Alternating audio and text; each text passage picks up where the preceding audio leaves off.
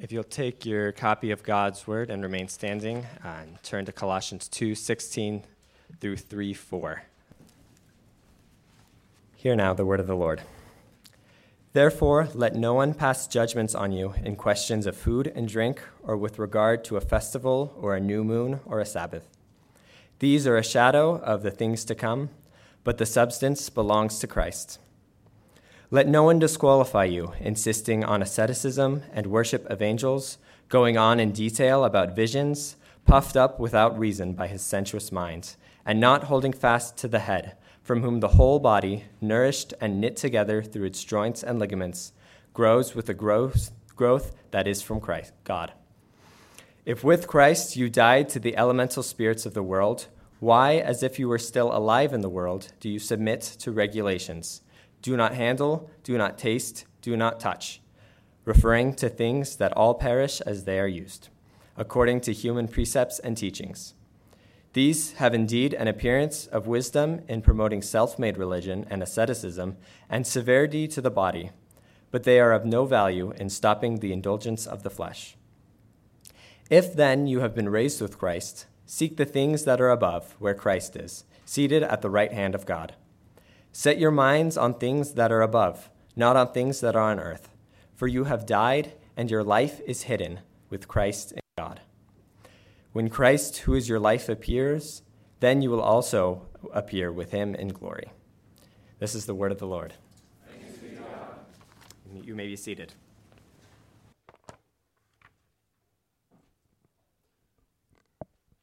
I imagine the other guys who get up here to preach week in and week out will agree.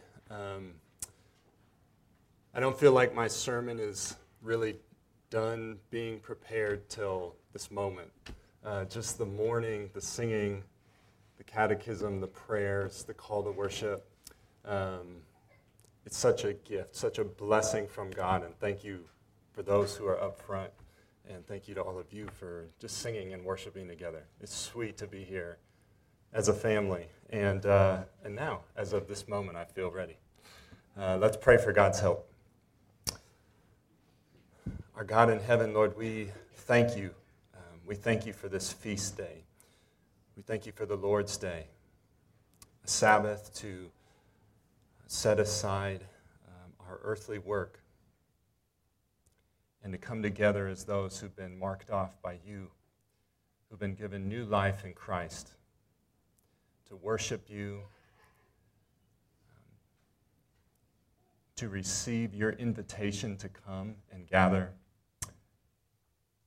and see you and enjoy you and to do it together as a family. Your word is a gift. Your word comes to us as the rain to a dry and parched land. We pray this morning for your blessing upon the reading and the preaching. We pray, Lord, that you would accomplish all your purposes. We pray that what happens in the next few minutes would go beyond a speaker and hearers, would go beyond sound equipment, and would be something divine, that you would do a work here in us, Lord. In Christ's name we pray. Amen. Proverbs chapter 4 gives us two images. That's not our preaching text this morning, but it's the landscape that I want to lay before we get into today's text in Colossians 2. Proverbs 4 gives us two images, one of the way of the wicked and one of the way of the righteous. Proverbs 4:19 says, "The way of the wicked is like deep darkness. They do not know over what they stumble. Whereas the path of the righteous is like the light of dawn, which shines brighter and brighter until full day." Now, first off, that should be an encouragement to us. For those who are in Christ, light has dawned, and it's going to tend to grow brighter and brighter in our lives. It also prompts a question. how are we going to experience brighter and brighter? How will we make our paths as bright as possible in this time we have here on earth?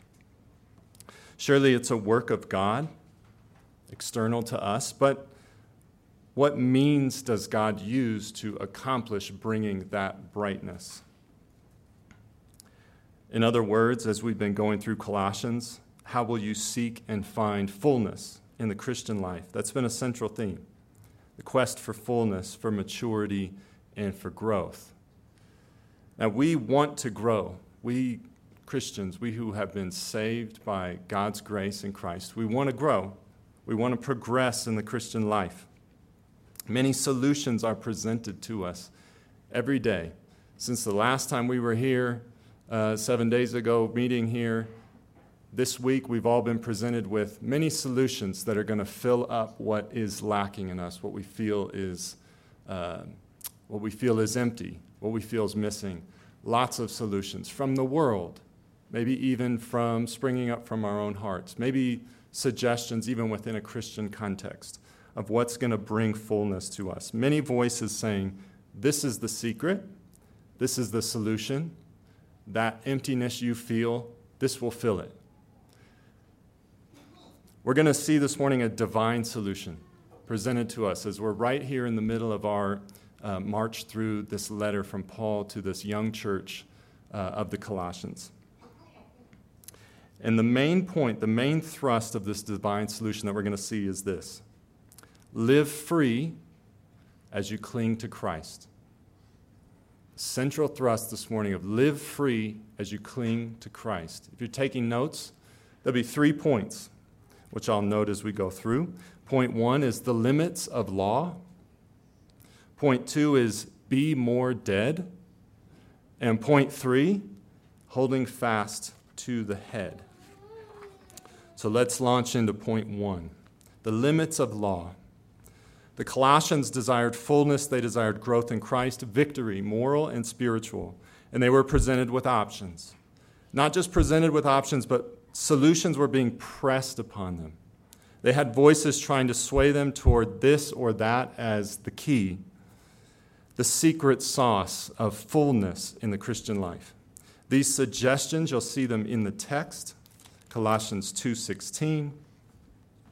Questions of food and drink, or with regard to a festival or a new moon or a Sabbath. These are all related to the Jewish ceremonial law. Also, verse 18, asceticism. Verse 20, regulations. Human precepts and teaching.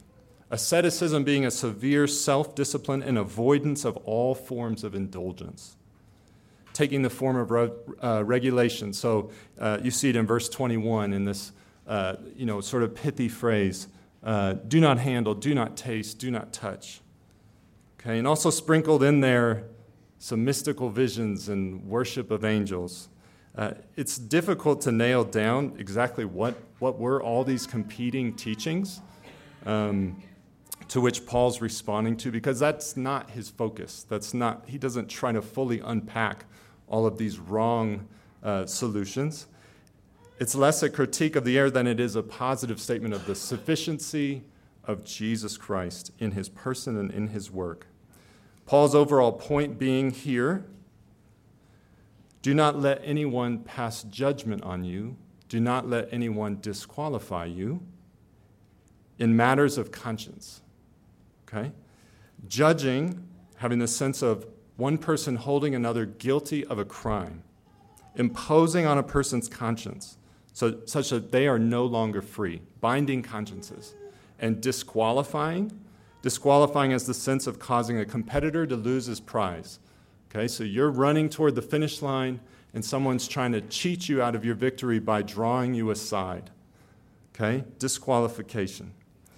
These are a drawing aside, these suggestions, these regulations, these solutions that draw one aside because they are not the key to the Christian life. They're not bringing you and are not going to bring you the fullness that you seek, or in this context of the letter, that Colossians seek. Because human traditions are a labyrinth. They're a maze, which consciences are more and more entangled. They're snares, which from the beginning bind in such a way that in the course of time, they will strangle. The Christian life deals with matters of the heart, with the affections. All of these regulations, whether they be inspired from the Bible, and I don't mean in the sense of biblical inspiration, but they're sort of taking something out of the Bible and springing out of that, giving you a regulation to follow, or whether they're outside the Bible or blatantly secular or pagan, they're all focused on restraining the outward, cleaning the outside of the cup, whitewashing tombs. But our problem is inward. You desire growth, you need substance, you need inner nourishment. Guidelines will not nourish you. Guidelines don't give growth. That's central to what Paul is saying. William Hendrickson said, "There is no material cure for a spiritual ill. Neglect of the body," think of asceticism in this text, "neglect of the body will never heal the soul's sickness, but will aggravate it." Okay, so now at this point we need a little bit of nuance and a little bit of clarification here. We need to make some distinctions between God-given law and man-made regulations. Okay? There are different kinds of guidelines, different kinds of laws, commands, rules for life. We need to differentiate between, I have three categories. What is commanded by God? What is optional, possibly helpful in the Christian life? And what is forbidden? Okay? So we need to make some distinctions. As such, there are some that must be obeyed, some that may be practiced, and some that must be rejected. Okay, it seems that Paul in this text is mostly dealing with those that are not commanded, maybe not even all that helpful, and some that are even harmful. Okay, but let's zoom in for a minute here on that middle category of matters of liberty. Okay, that which is neither commanded in Scripture nor forbidden in Scripture. Okay, so what would be, and then as we do that, as we zoom in on that category, matters of liberty, let us not judge one another. That's a major two commands here in the early part of this text. Let us not judge one another, and not take to heart the judgment of others in matters of liberty, in those matters of conscience, okay? And in doing that, we have to exercise wisdom and some discernment to put things in their proper categories. So maybe some examples will help. So if you come to small group this week, men's discipleship group, women's discipleship group, youth discipleship, you come to small group, and somebody in the discussion time says, guys, let's worship angels. That's going to be the key. That's where we need to go. That's an easy one, right? We reject that. That's not biblical. That's wrong. We should reject that, okay? Whereas, on the other hand, we come to men's group on Wednesday morning. Guys, let's be faithful to our wives, okay? Yes, that's an easy one too. We accept it. This is commanded by God. Clearly, we obey this, okay? And then in this middle category where we have liberty, this is where things get trickier. And I made a list after much thought and prayer and knowing the dangers. But I think I'm going to share my list, and you may have yours. And these are matters I see of being of liberty, to perhaps give some helpfulness here, and maybe a starting point for discussion if we need to. But matters of liberty might include worship music style, praise songs, hymns, psalms only, a matter of liberty, drinking alcohol in moderation, smoking a cigar, eating gluten or abstaining, the authors you like to read, the precise layout of your liturgy, your preaching style, expositional, sequential, topical, the Bible version you prefer to read, whether to go trick-or-treating or not. Probably as I say each one, the room's getting divided, right? People are shuffling from one side to the other, right? I trust there are probably good reasons for wherever you land and I land on each one of these topics, right? People who are looking to the Bible to inform how we live our lives, including all of these important topics, right? We probably have good reasons for where we land. But you can also rest assured that whichever way you go with these, they won't be the key to the Christian life. They won't be the cure to your spiritual ills, and they won't result in your fullness.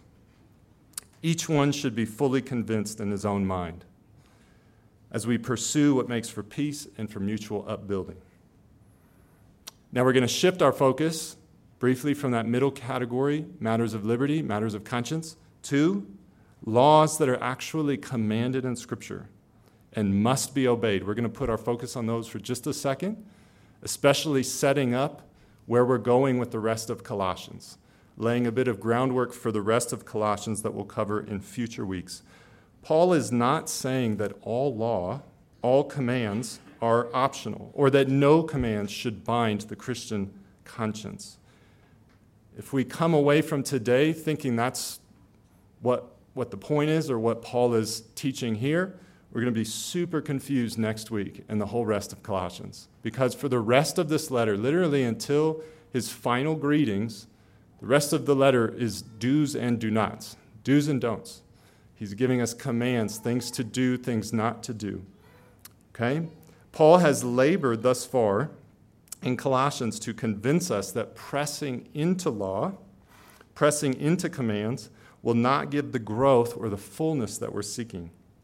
We're going to be called to put some things to death, called to bring some things to life, but only after grasping and being convinced that true fullness is knowing Christ, knowing and feeling that Christ is our life, as the text says. So we need these God-given regulations, we need God-given commands, we need law in the Christian life, but for a specific purpose. Firstly, to drive us to Christ, and then also to serve as a guide, but not as fuel, not for fullness. Let me say that again. To drive us, the law, firstly to drive us to Christ, and also to serve as a guide, but not as fuel and not for fullness in the Christian life. The law is good if used lawfully. Let's try to illustrate this for just a second before we move on to point 2. It's like this in some ways. In your quest to progress in sanctification and to grow in the Christian life, you have a 200-ton locomotive. And the law, even in its best, clearest, God-given commands, gives you train tracks and says, go. But you've got no fire in the steam engine, and you have no coal, no wood, no fuel. And this is where the law leaves you. Here are the tracks, go. Or you have a fully rigged ship, and the law gives you a compass and a map and says, bon voyage, okay? But no wind. You're sitting in the doldrums. The wind will not blow. You have no current, and you are sitting on a sandbar. And the law says, hit it. Or you have an empty belly. You are hungry, and you have pots and pans and measuring cups, and the law presents to you a recipe and says, eat and be filled. This is the way to go. But you have no meat, you have no flour, you have no produce, you have nothing with which to prepare your meal. We need train tracks, we need compasses and maps, we need pots and pans, we need a recipe, but they're not going to fuel us forward in the Christian life. John Bunyan said, run, the law commands, but gives us neither feet nor hands. Right? We need the law. The law guides and directs, but it doesn't fuel the Christian life. So if guidelines are not nourishing the Christian, and the law is not fuel propelling the Christian life, then what is? Right? That's the natural question. What is? That brings us to our second point this morning. Be more dead. Paul presents an alternative to the external regulations that is possibly somewhat surprising. Paul says key to the Christian life is to understand that you are already dead probably needs some explanation. We're going to build toward that in 3 levels. Level 1, Christ died in accordance to the Scriptures. He was buried, and he was raised on the 3rd day in accordance with the Scriptures. After 40 days, he ascended and was lifted up into heaven. These are historical facts about the God-man who lived and died, was raised and ascended.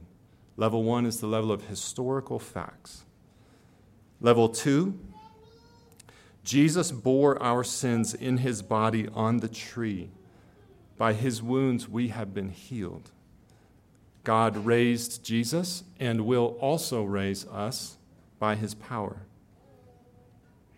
So Jesus performed level 1 historical facts. He did what he did for sinners, for all that would place their faith in him, in our stead, in our place.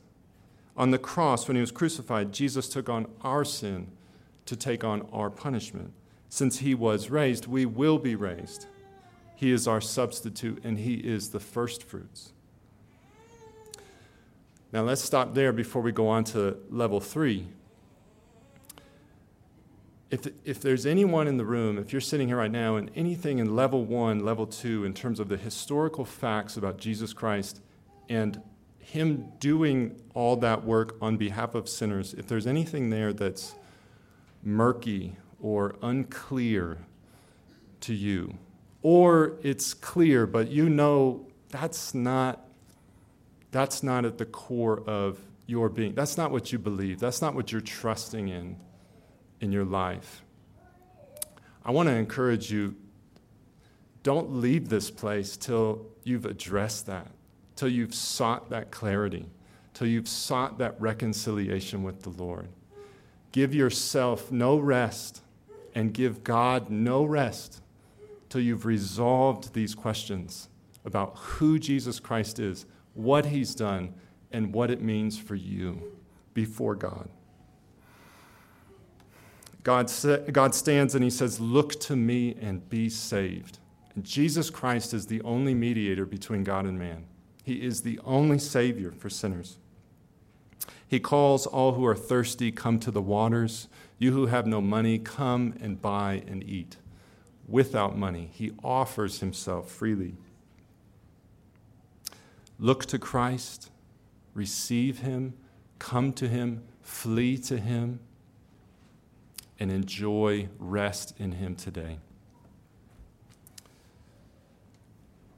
Level 3 builds on levels 1 and 2. Level 1, the historical facts of Christ. Level 2, him doing what he did in the stead of sinners. Level 3 is the level of union with Christ, and it goes even further still.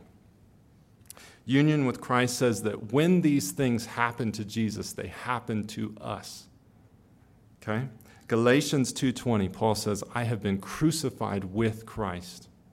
Ephesians 2:5 and 6 says, "God made us alive together with Christ and raised us up with him and seated us with him in the heavenly places." Ephesians 4:8 says that when Jesus ascended on high, he led a host of captives with him. This is our mystical union with Christ. And it's what Paul appeals to in exhorting the Colossians and exhorting us to not submit to external man-made regulations in our quest for fullness and growth. See it in our text here. Colossians 2:20. With Christ you died. Look at verse 1 in chapter 3. You have been raised with Christ. Verse 3. Your life is hidden with Christ. And verse 4, when Christ appears, referring to his second coming, still future, you also will appear with him in glory. So we are unified with Christ, both in his state of humiliation and his state of exaltation. The route to maturity is not the path of secret revelations or of self-punishing disciplines.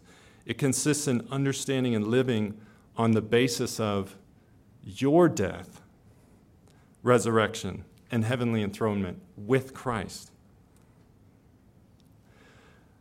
Now, what is the link between what Paul exhorts us to that we covered in point 1, okay, the limits of law, point 1, let no one pass judgment on you, let no one disqualify you in these matters of conscience, matters of liberty?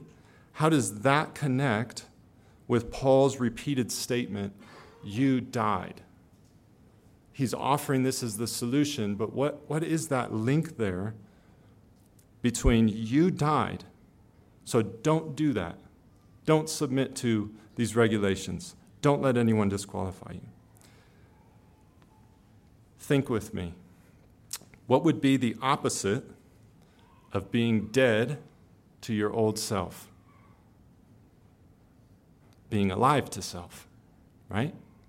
And what does being alive to yourself look like? You could probably add more to this picture.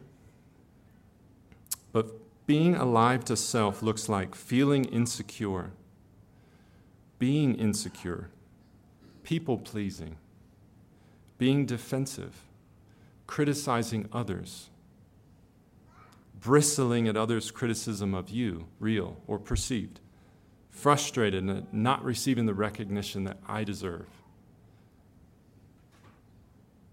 As we bear those marks, those are manifestations of being alive to self. Now, in the context of being alive to self, matters of liberty become opportunities, right? Opportunities to earn others' approval. If I have the freedom to choose this thing or that thing, then my choice can be a means to earn the respect, the approval, the admiration, or the acceptance of the people, particularly that I deem most important. And the result is slavery. And Paul says, don't do that. You died.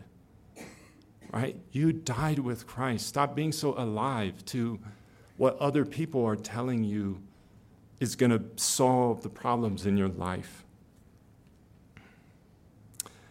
That's our union with Christ, playing out practically. Now, your union with Christ, our union with Christ, is a fact.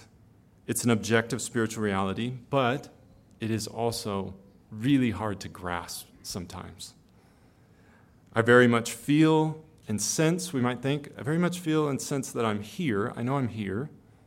I don't feel like I'm there at the right hand of God with Christ, right?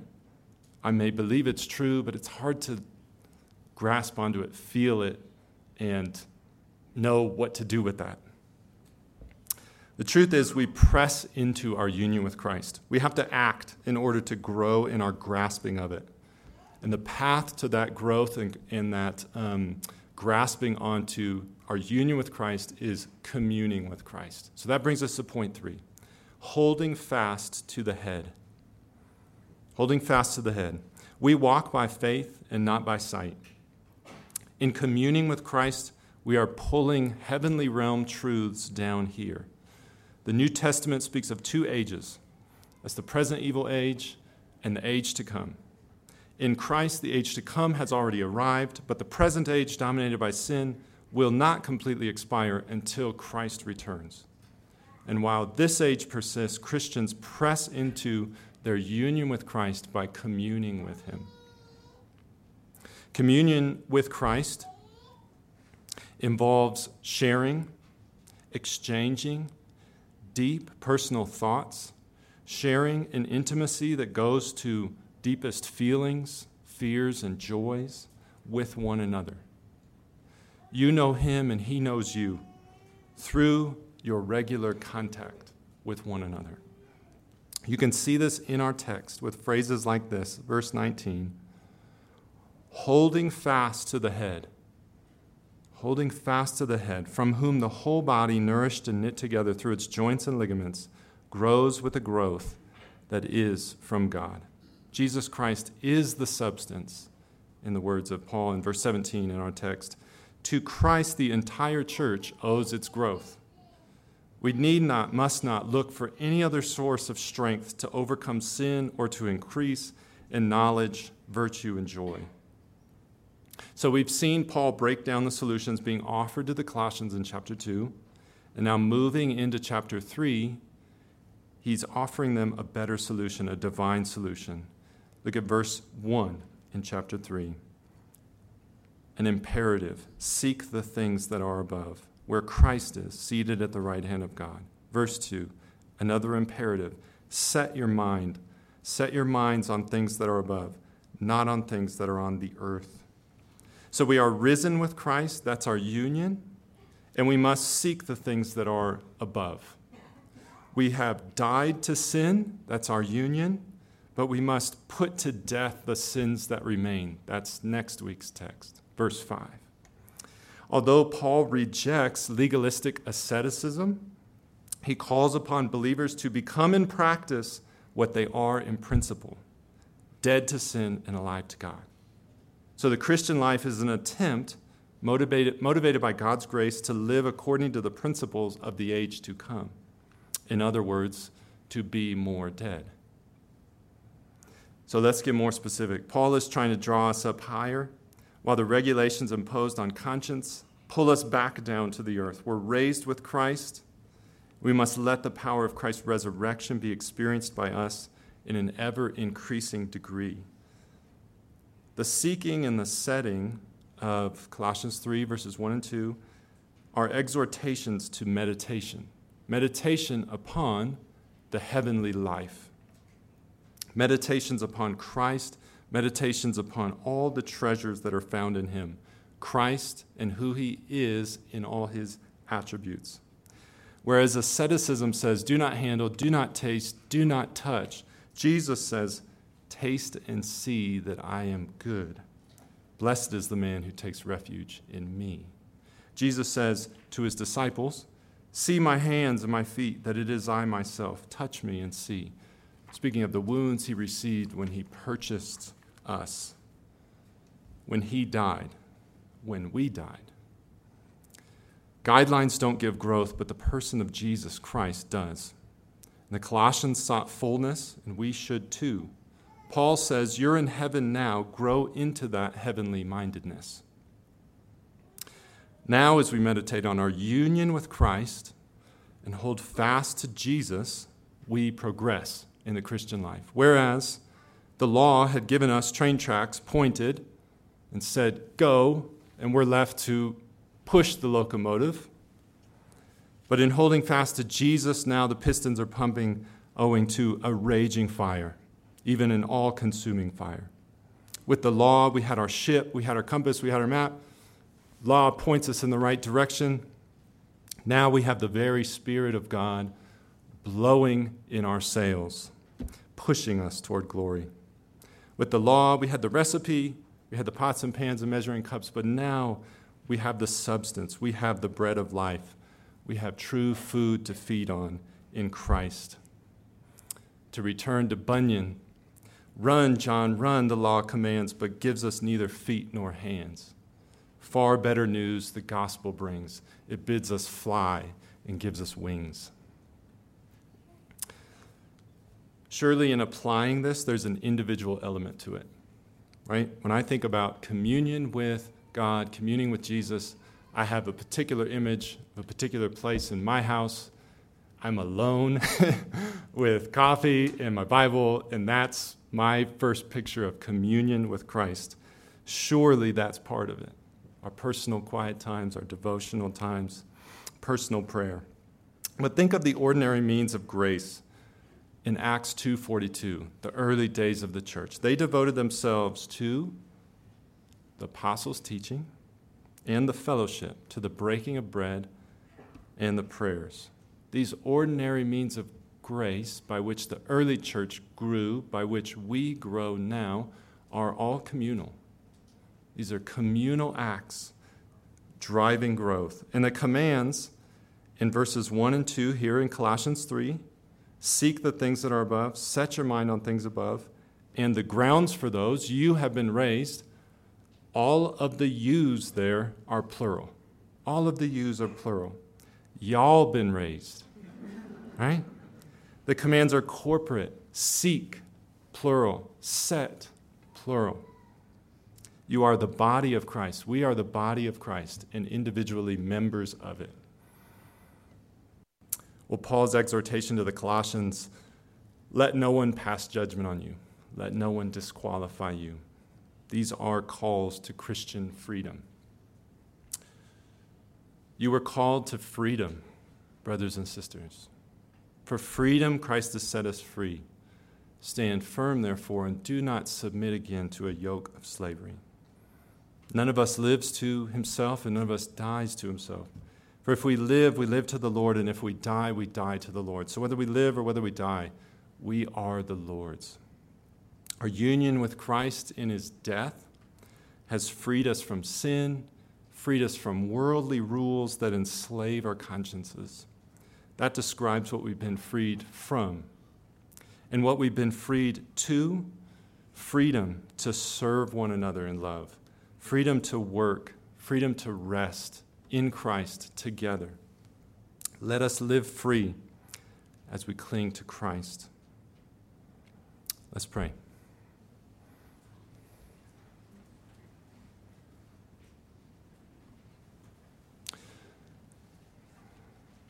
Our Father in heaven, we thank you again for the gift of your word. We thank you for the freedom that results from the person and the work of Jesus Christ on the behalf of lost, helpless, undeserving sinners. We thank you, Jesus, that all you have done for us. And we pray as we leave this place that we would be changed. We would be changed and shaped by your word and by your Spirit. And that we would grow into our union with Christ to be more and more aware of it as we commune with you in personal quiet times, and especially as we grow together as the body of Christ. And we pray, Lord, that when our strength fails to cling to you, that you would hold us fast. We pray in Christ's name. Amen.